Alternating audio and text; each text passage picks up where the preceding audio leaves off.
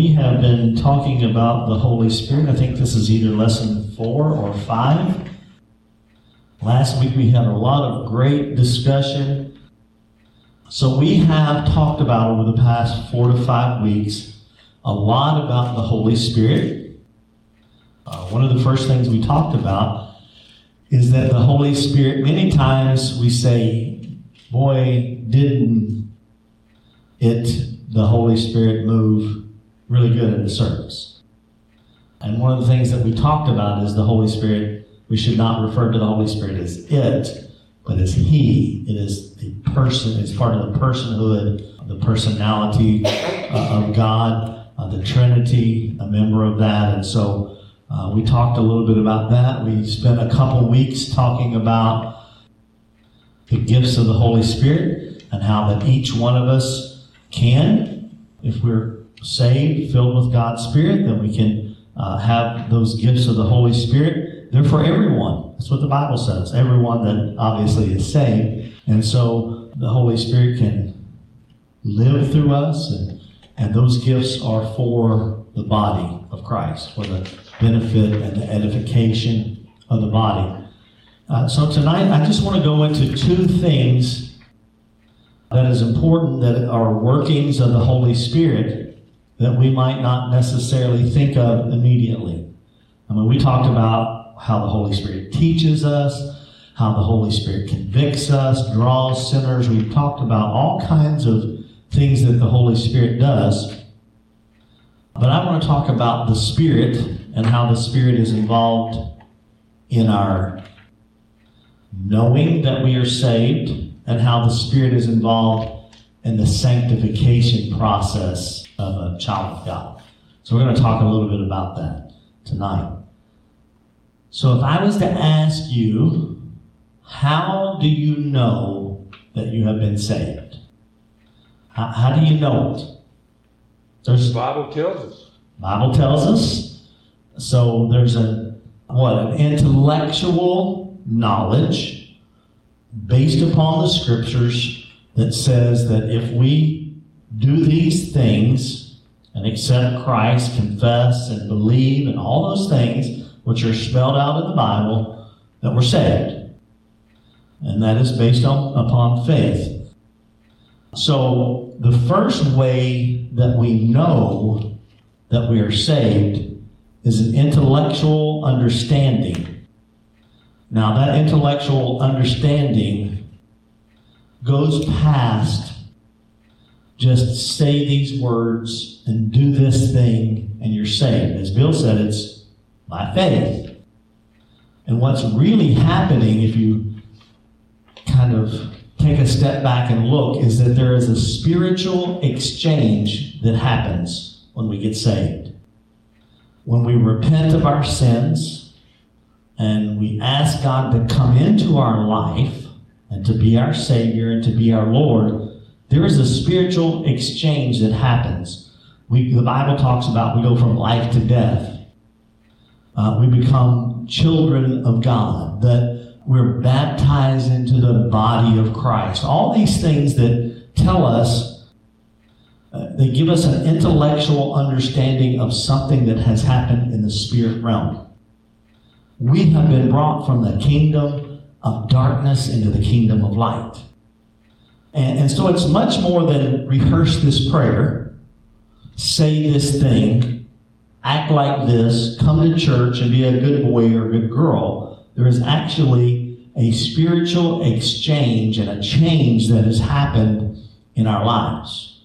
So that's one of the things the Bible literally tells us, that old things are passed away and we have become new. As a matter of fact, who is 2 Corinthians 5:17? If you would read that. 17 says, "Therefore, if anyone is in Christ, he is a new creation. Old things have passed away. Behold, all things have become new." Okay, so it's much more than I just repented and I got rid of my guilt. So we need to understand. Now, we're going to go into how is the Spirit involved in this in a little bit, but I want us to understand so that there are 2 reasons, 2 ways that you know you're saved.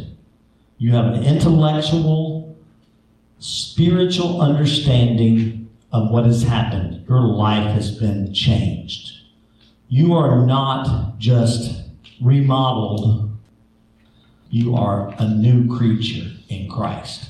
So we know that, and the Bible affirms that. So the Bible tells us that. So we intellectually know that we have been saved. And it's important that we know that. Because let me tell you this. There are some days that you don't feel like a new creation.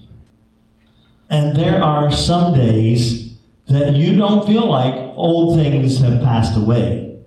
And there are some days you don't feel like everything has been made new.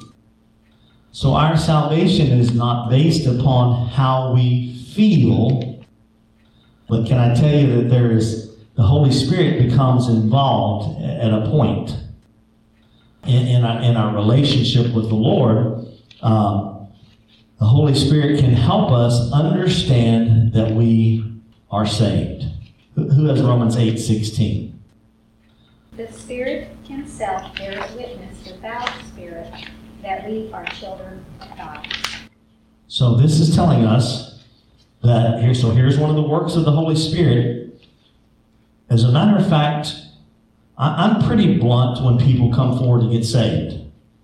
I really am. I say, this is what you need to do, and pray this prayer with me, but you really got to believe it in your heart, and you got to have faith.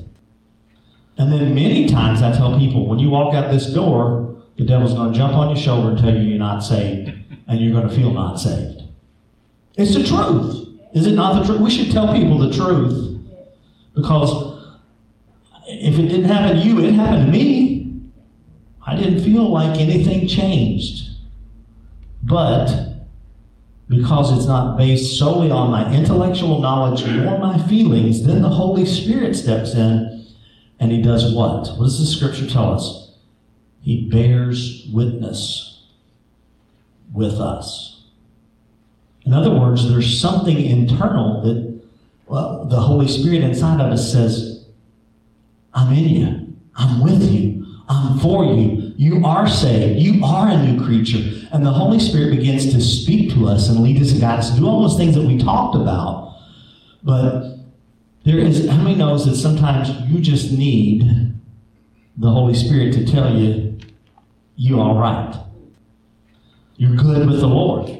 Because there's days, are there not days that you just get up on the wrong side of the bed and you just don't feel very saved? And sometimes there's days where, let's be honest, where maybe we do something and we don't feel saved because maybe we committed a sin. How many knows Christians can commit sins? Right? So I'm preaching to the choir here. None of you have made it all the way where you never sin, right? So we need that confirmation of the Holy Spirit. And I'm speaking to not only you guys, but recognize that there are people who might be listening that don't know the Lord as their Savior. And if they receive Christ, and I've had so many people tell me, well, I really tried. And I tell them, that's the problem. It's not based on how hard you try to be saved. There is a spiritual transformation that takes place and a witness of the Holy Spirit that lets us know that we are God's and He is ours. So, and this is a work of the Holy Spirit. You don't hear people talk about this very often, but it's very important for us to understand. It is regardless of how you feel, the Holy Spirit can be a witness inside of you that says you're a child of God. What's 1 John 3:24 say? Now he who keeps his commandments abides in him, and he in him. And by this we know that he abides in us, by the Spirit whom he has given us. So how do we know that God abides in us? By His Spirit that He has given to us. I'm going to call this an internal witness. How many knows the Spirit of God, when you got saved, came into your life and lives inside of you? And so you have an internal witness whenever the enemy, the devil, is trying to say, Man, you messed up. I knew you weren't really saved. I told you the day you did that you weren't saved. But the Holy Spirit comes along with an internal witness to tell you the opposite.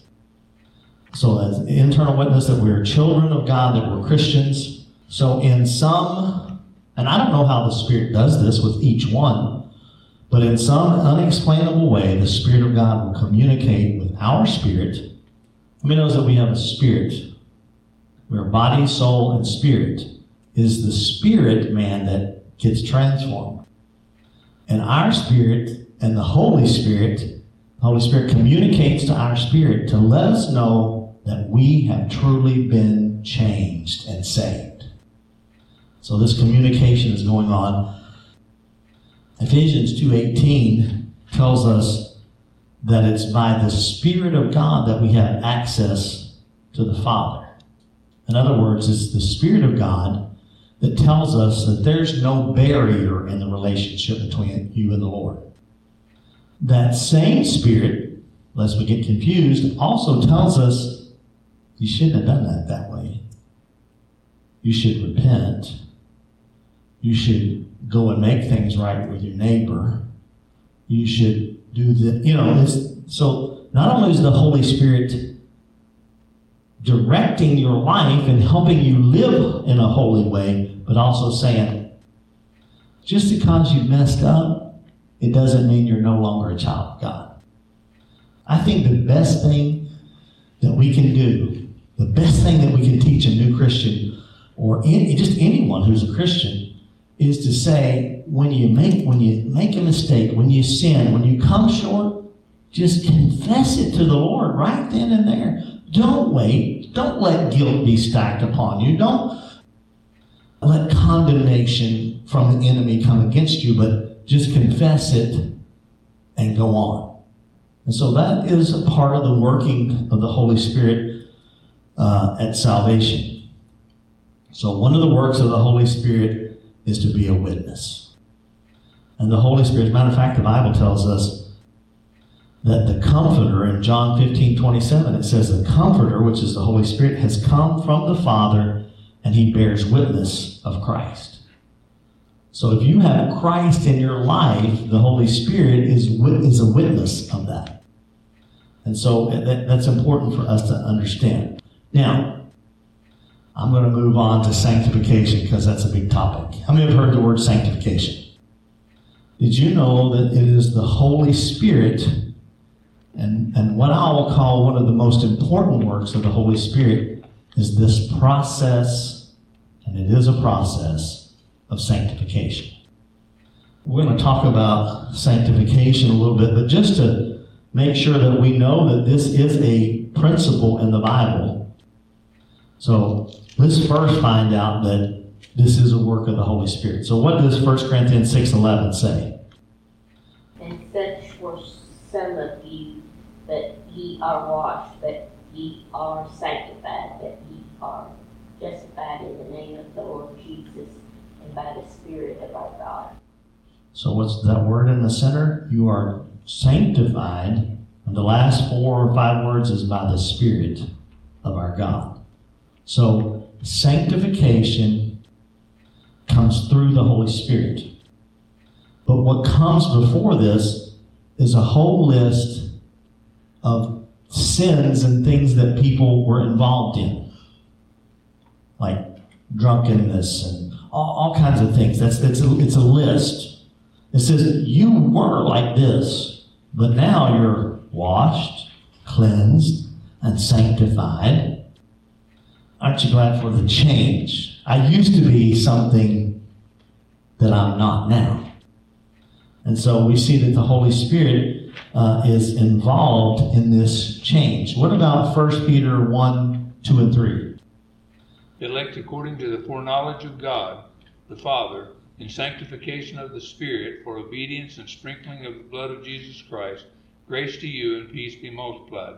Blessed be the God and Father of our Lord Jesus Christ, who according to his abundant mercy has begotten us again in a living hope through the resurrection of Jesus Christ from the dead. Okay.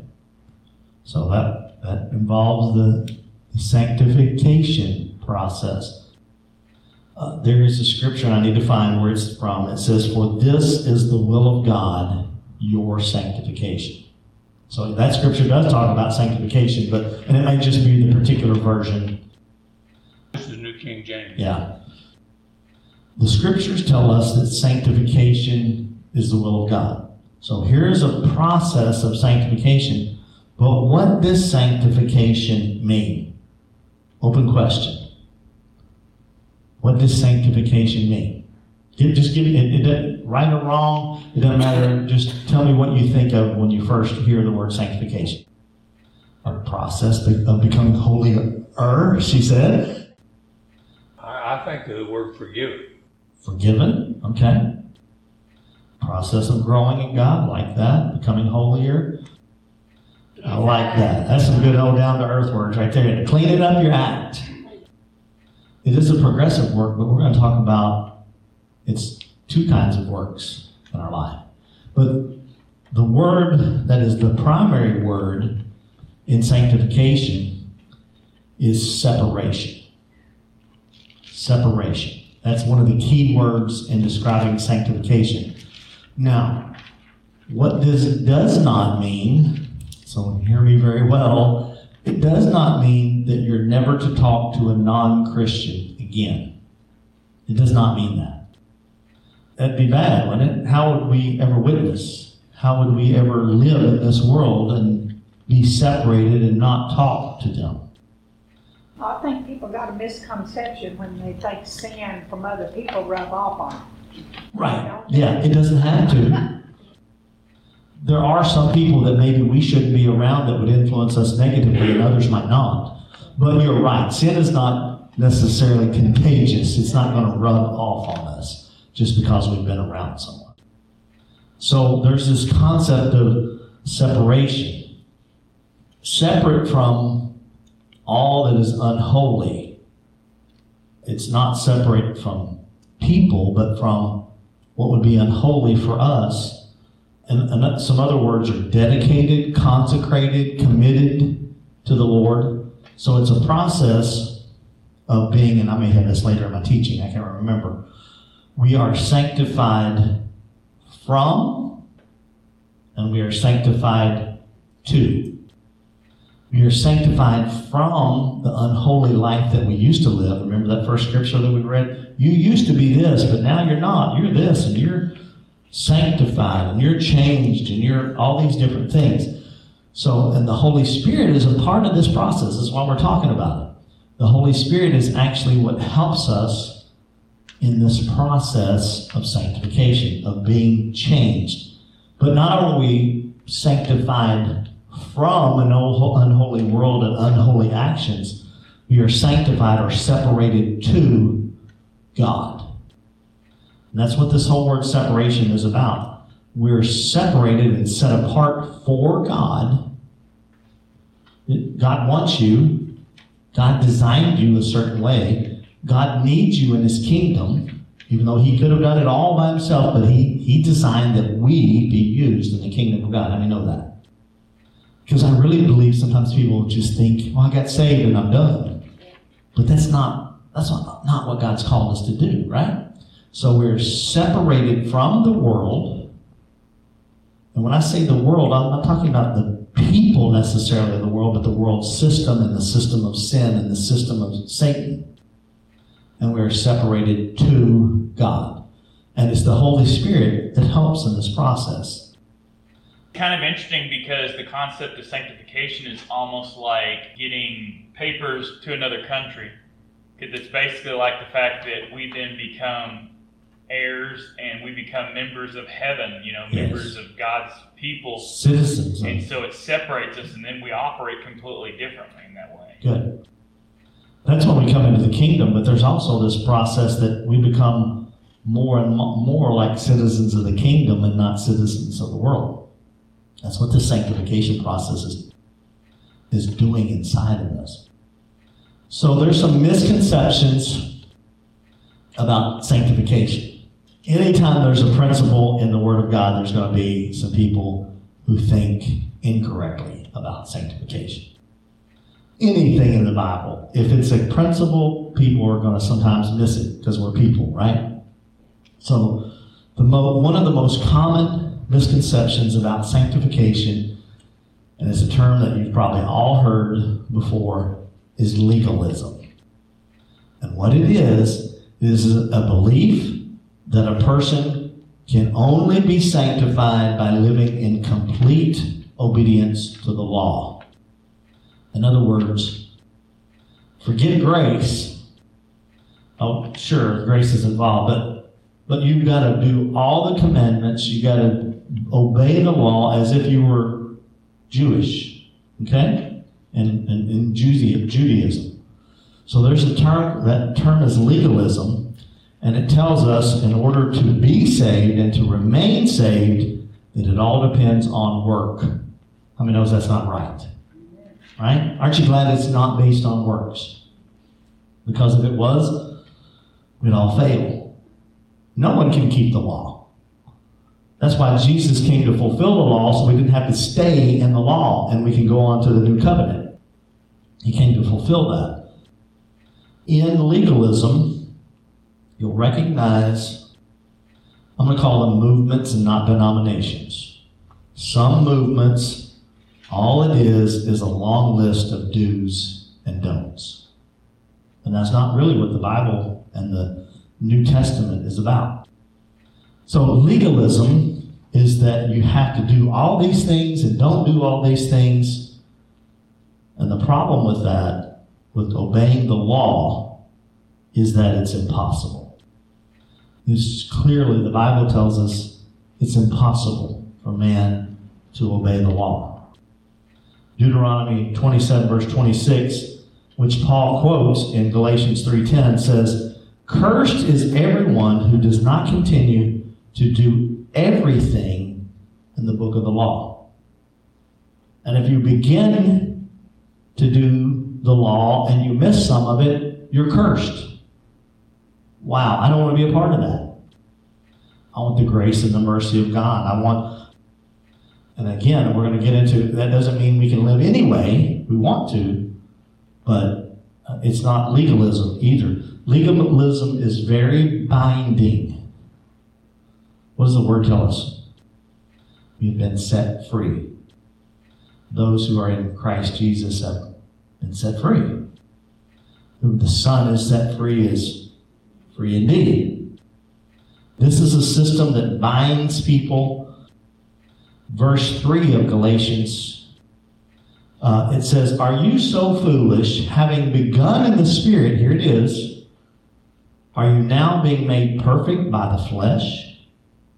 So in other words, Paul is saying, I preached to you, and you got saved by the Spirit. He drew you. He convicted you of your sins. You gave your life to Christ. You started walking in the Spirit. How many knows this term in the Bible? Walking in the Spirit.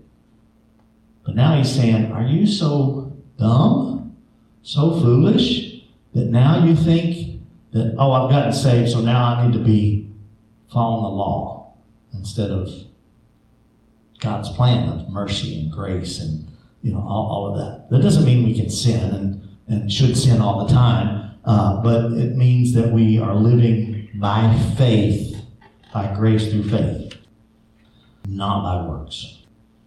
I think it's interesting, we look at Hebrews 11:6, it says, "It is impossible to please God without faith.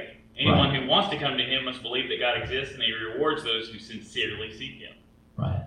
So that's another reference to the fact that we can't. We can't do it. We can't do it without the Spirit of God too, because it's the Spirit that helps us to live that life. I'm going to say something. You might want to write it down because I want to just say it. Sometimes it may not make sense to you.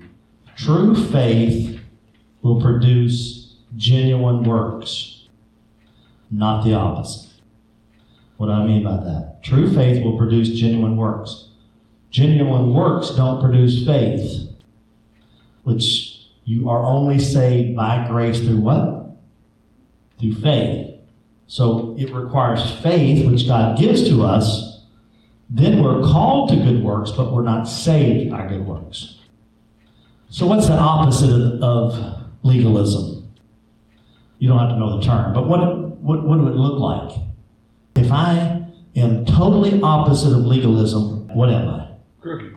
Really? Illegal, yeah. Crooked. In other words, I think what? Kim, did you have? Liberal. Liberal. I view life as once I have gotten saved, I don't have to live any particular way or do anything. I'm saved. So that it's a teaching that says no matter what, once I've been saved, I can live however I want to. And we know that's incorrect as well, right? So you've got two ends of the spectrum. By the way, not that you need to know this word, but it is on your questions. Antinomianism. That's a long word. Antinomianism.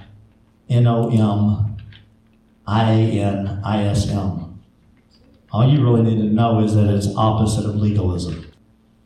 The person who believes this way says, I've been set free by Christ, therefore I can live any way I want to. But we know that's against the scripture, right? We know that Paul says, you really can't live any way you want to, because if you do that, what are you going to do to somebody who is a new Christian or someone who isn't as strong as you in the faith? Stumbling block. You're going to be a stumbling block. You're going to take them down. And they're going to be lost because you just decided to live however you want to, right? Galatians 5:13 says, do not turn your freedom into an opportunity for the flesh.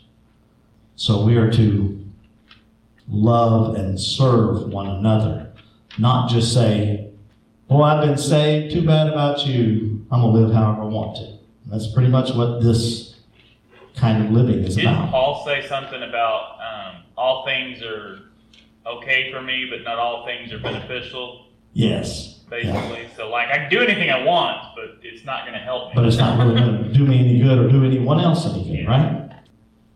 Back to sanctification, because those are ways that people believe. Sanctification, because this is going to be a little bit different than some things you have heard. Sanctification is both an instantaneous experience as well as a progressive experience. Because we mostly talk about sanctification being a progressive work, and it is. It is also, in some ways, an instantaneous experience. How can it be both? That's what we're asking. How can sanctification, becoming more holy, getting our act together, how can it be both instantaneous and a continuous or progressive work? Well, you can't put a grown-up's head on a little baby. You know, gotta learn to take themselves and as they Right. go. So there's a growth process. You got to grow into the Christian walk, right? The other thing is as long as we live on earth, we're going to continue to get dirty. The Bible talks about it in both ways, but it's very specific that there is an instantaneous sanctification when it comes to salvation. Okay, so let me be clear. At the point of salvation, we are set apart or separated unto God. We're His. That's the part where you will not ever be any more saved than you are right then. Exactly. That's it. That's not going to change. You're saved, you're saved. Yeah. And instantaneous. Yeah. You are saved. You are set apart to Christ. You are His. He is your, all of that. So this is a both instantaneous but a continuous process. So at that point, Linda, I'm a baby, but I'm a baby child of God. Right? I'm a baby in Christ, but I'm a baby child of God. I'm still saved. Like Patsy Henry, you said you become a new creature. Yep. You become brand new, not reconstituted, not refurbished, not redesigned, but brand new. So instantaneous, but yet there is a part of this that is a continuous continuous or contiguous, I guess you could say, work that the Holy Spirit is doing in us and through us. I like this old saying. I'm not where I need to be, but thank God I'm not where I used to be. Not where I need to be, but thank God I'm not where I used to be. And that kind of explains a little bit, gives us a concept inside of that term called sanctification. How many knows when you have a child, they're your child? There'll never be more your child, as Betty said, than at that point. But thank goodness that child doesn't stay a baby and have to be fed a bottle, have to have their diaper changed, have to have you clothe them, so instantaneously, that's your son or daughter, but there is a progressive and continuous work that is happening, and this is the reason why I want to go into this tonight, it's the Spirit of God that does this. We can't work hard and change ourselves. It doesn't happen that way.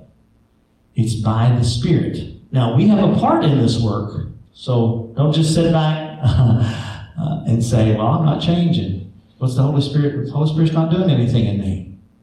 Well, it requires cooperation, right? With the Holy Spirit as we become sanctified. How many have read the scripture where the Bible says, God says, be ye perfect? Have you read that? How many thought, I'm lost, I can't do that? Be ye perfect. This is what it says. As I am perfect. Right. Be holy as I'm holy, also said in the Bible. So how does this work? What does that word perfect mean? It does not mean what we think it means. It does not mean that we never sin. It does not mean that we never make a mistake. But what it does mean is that we are mature or whole. We should be growing and maturing in God. Never stay in one place with the Lord. We should always be growing. It almost feels convicting, doesn't it, to say it? Because you're either growing in the Lord or you're falling back. I don't think there's a way that we can stay in one place with the Lord. Not for very long, if we can. So we're either growing or falling back. I didn't say not saved, but I said growing or falling back. Okay? So here's this continuous work of the Holy Spirit in our life, maturing us. But grow in the grace and knowledge of our Lord Jesus, our Lord and Savior Jesus Christ. To Him be the glory both now and forever. Amen. Okay? So grow in grace. Grow in grace. We're to grow in grace. Can I tell you, as a pastor, I get very concerned for Christians who are content to stay right where they are and never change. I'm not saying they're not saved, but I'm concerned about their spiritual walk of faith if it doesn't appear. Now, I don't know what God's doing in your life.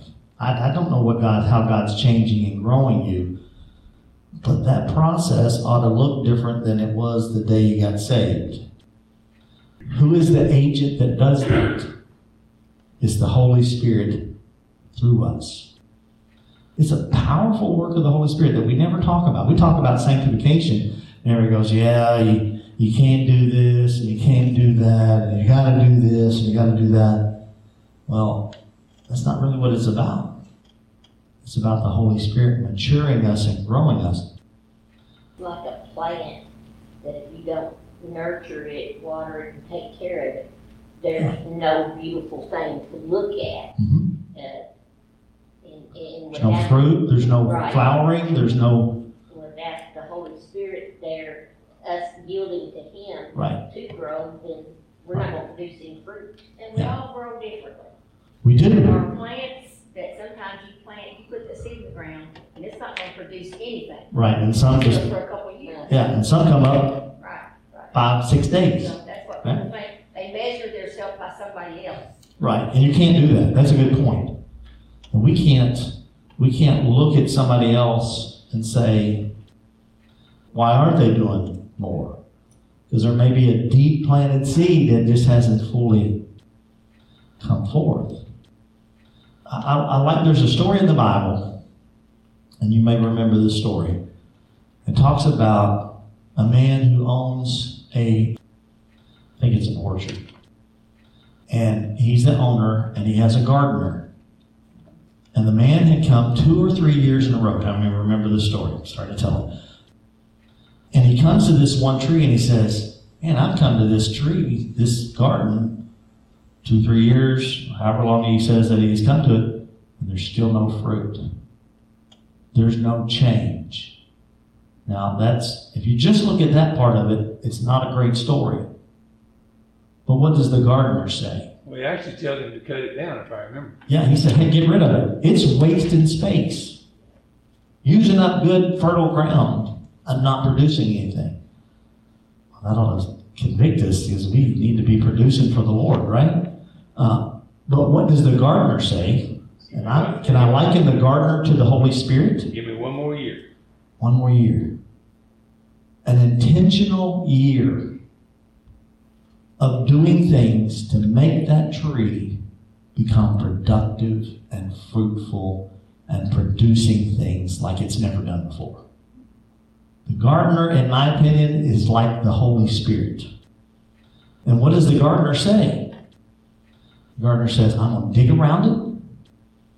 I liken that to our hardened hearts. Sometimes we're not receptive to the Holy Spirit doing things in our life. I've done it this way for 100 years, bless God. I'm not going to change. And we're like that tree that's just stuck in the hard dirt. And bless God, we won't change if we don't allow the Holy Spirit, right, to do it. And so he says, I'm going to dig around it. I'm going to loosen up the soil. Here's the part we don't really like. And I'm going to put some dung around it. And I'm going to water it. Intentional. I got to be careful how I say this. Sometimes God allows really crappy situations in our life. Can I just try to be, right?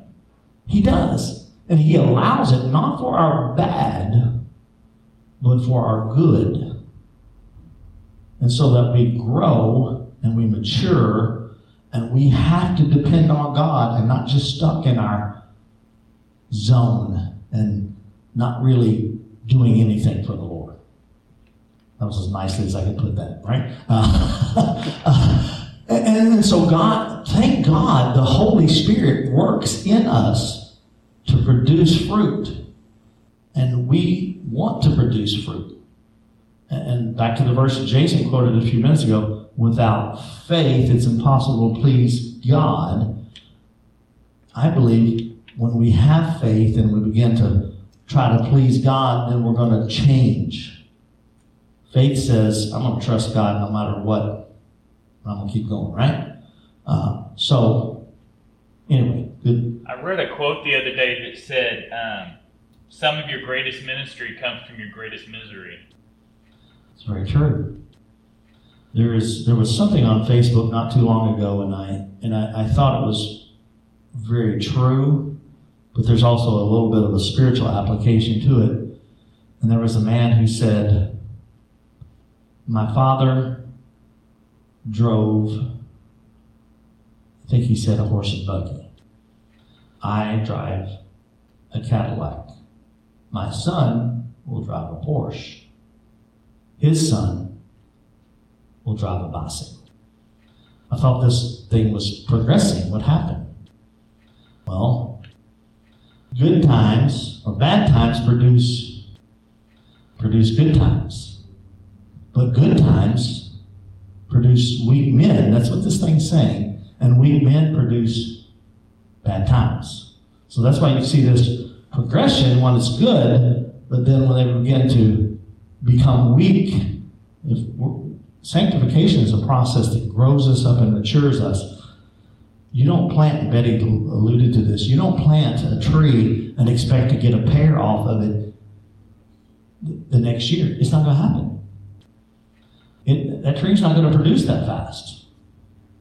So we have to grow and mature and become like the Lord. It's the Holy Spirit that does that. Here's the good news. Even Paul said, I'm not perfect. I'm not totally mature yet, but I'm pressing towards that goal. Pressing towards it. I'm growing in grace. I'm becoming more like Christ. You could put that in there. Press on to the goal that I may know him in the powers of resurrection and the fellowship of his sufferings.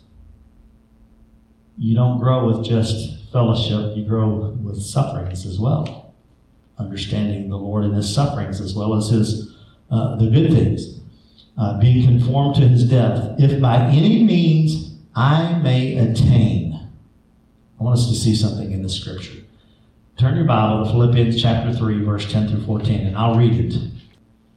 And I want you to see something, because to this point, we have mostly talked about what the Holy Spirit does in the sanctification process.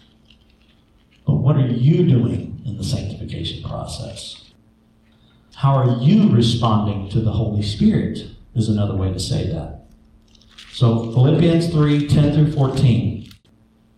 That I may know him and the power of his resurrection. What's that? That's this maturing process and the fellowship of his sufferings, being conformed to his death. If by any means, if you highlight your Bible, you could highlight, I may attain. So Paul's saying there's some onus on me to attain things in the Lord and to become more mature and to become more like him and to produce fruit. That I may attain to the resurrection from the dead. Not that I've already attained. I'm not perfect. But I do what? Press on. I press on. I don't sit down. I don't quit. I don't say, bless God, I'm saved. I'm just waiting for Jesus to come. That's not what sanctification is about. He said, I press on that I may lay hold. There's some action in that, right? I want to be sanctified by the Lord. I want to become more like him. I may lay hold of that for which Christ has laid a hold of me. Brethren, I don't count myself to have apprehended, but one thing, what does it say? I do. I don't stop. I don't quit. I don't say, here I am, Holy Spirit. I'm not going to do anything. You do whatever you can.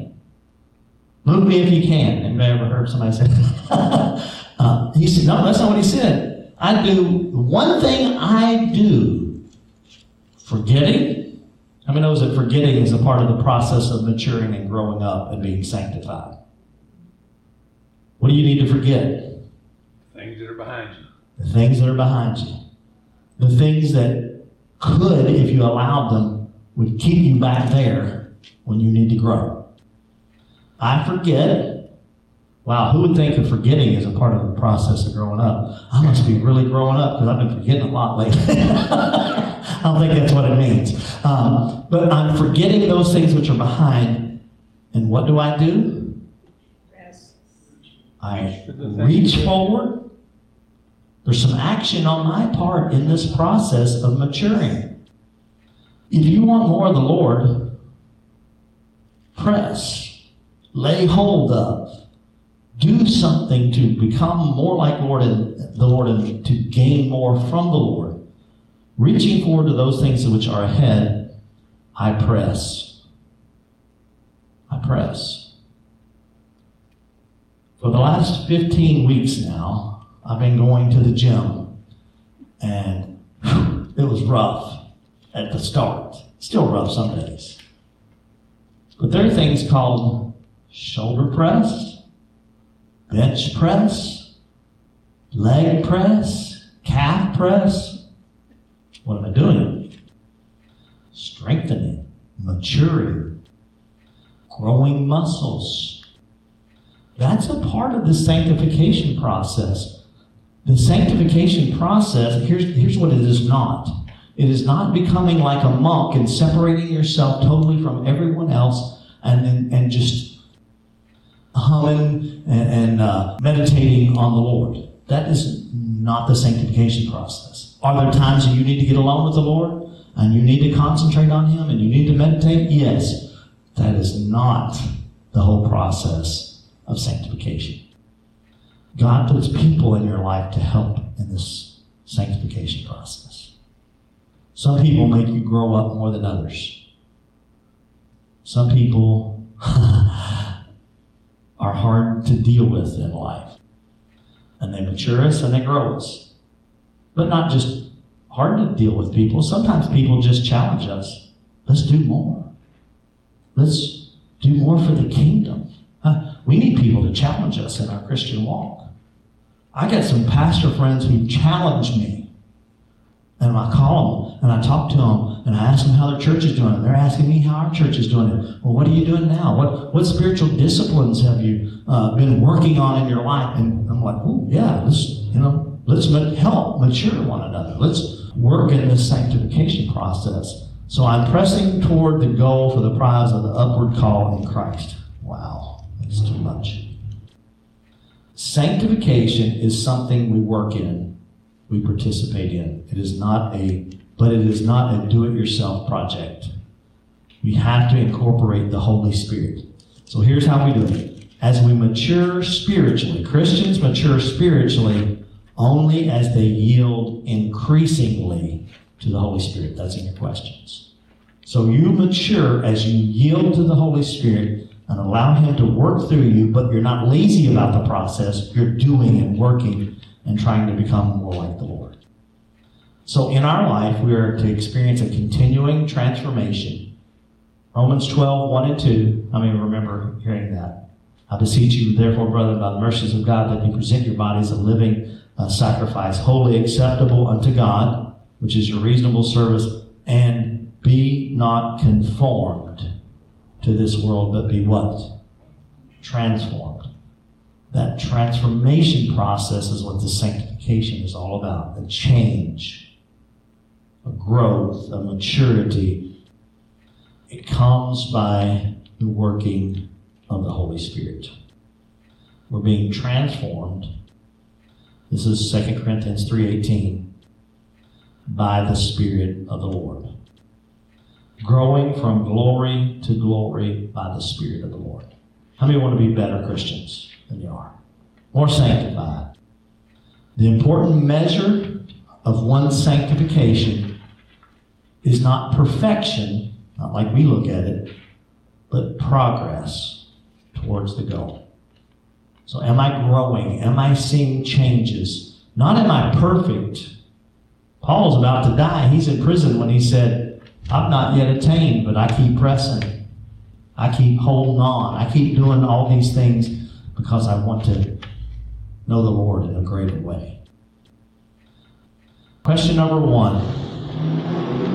What are 2 ways that you can know that you're saved? Natural understanding. Natural understanding or knowledge that there's been a spiritual change. Number 2, the Holy Spirit witnesses to us of that. The basic idea, question number 2, of sanctification is what? Separation. There's 2 misconceptions about sanctification. The last one you probably don't even know how to spell. I wouldn't have either until I studied this. Legalism is about a person who believes that you have to live in complete obedience to the law, and you're bound by that. Number 2 is antinomianism. It just means the opposite of legalism. That people who believe this way think that they can live in any way that however they want. Question 4. Describe how the Bible refers to sanctification as both an instantaneous and a continuous experience. Let me give that to you. When it comes to salvation, we are instantaneously saved and a part of the body of Christ. But when it comes to being new creatures, we must grow in Christ. Something like that. However you explain it in your own words. Question 5, describe the work of the Holy Spirit and the work of the individual in the process of sanctification. How does it work? We participate, we do what we can, but it's only through the Holy Spirit that we can become sanctified and matured in the process. Question 6, fill in the blank.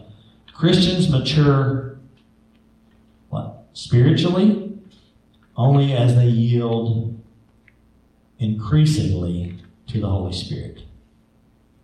So that's a part of that process. Question number 7. The important measure of one's sanctification is not perfection, but progress towards the goal.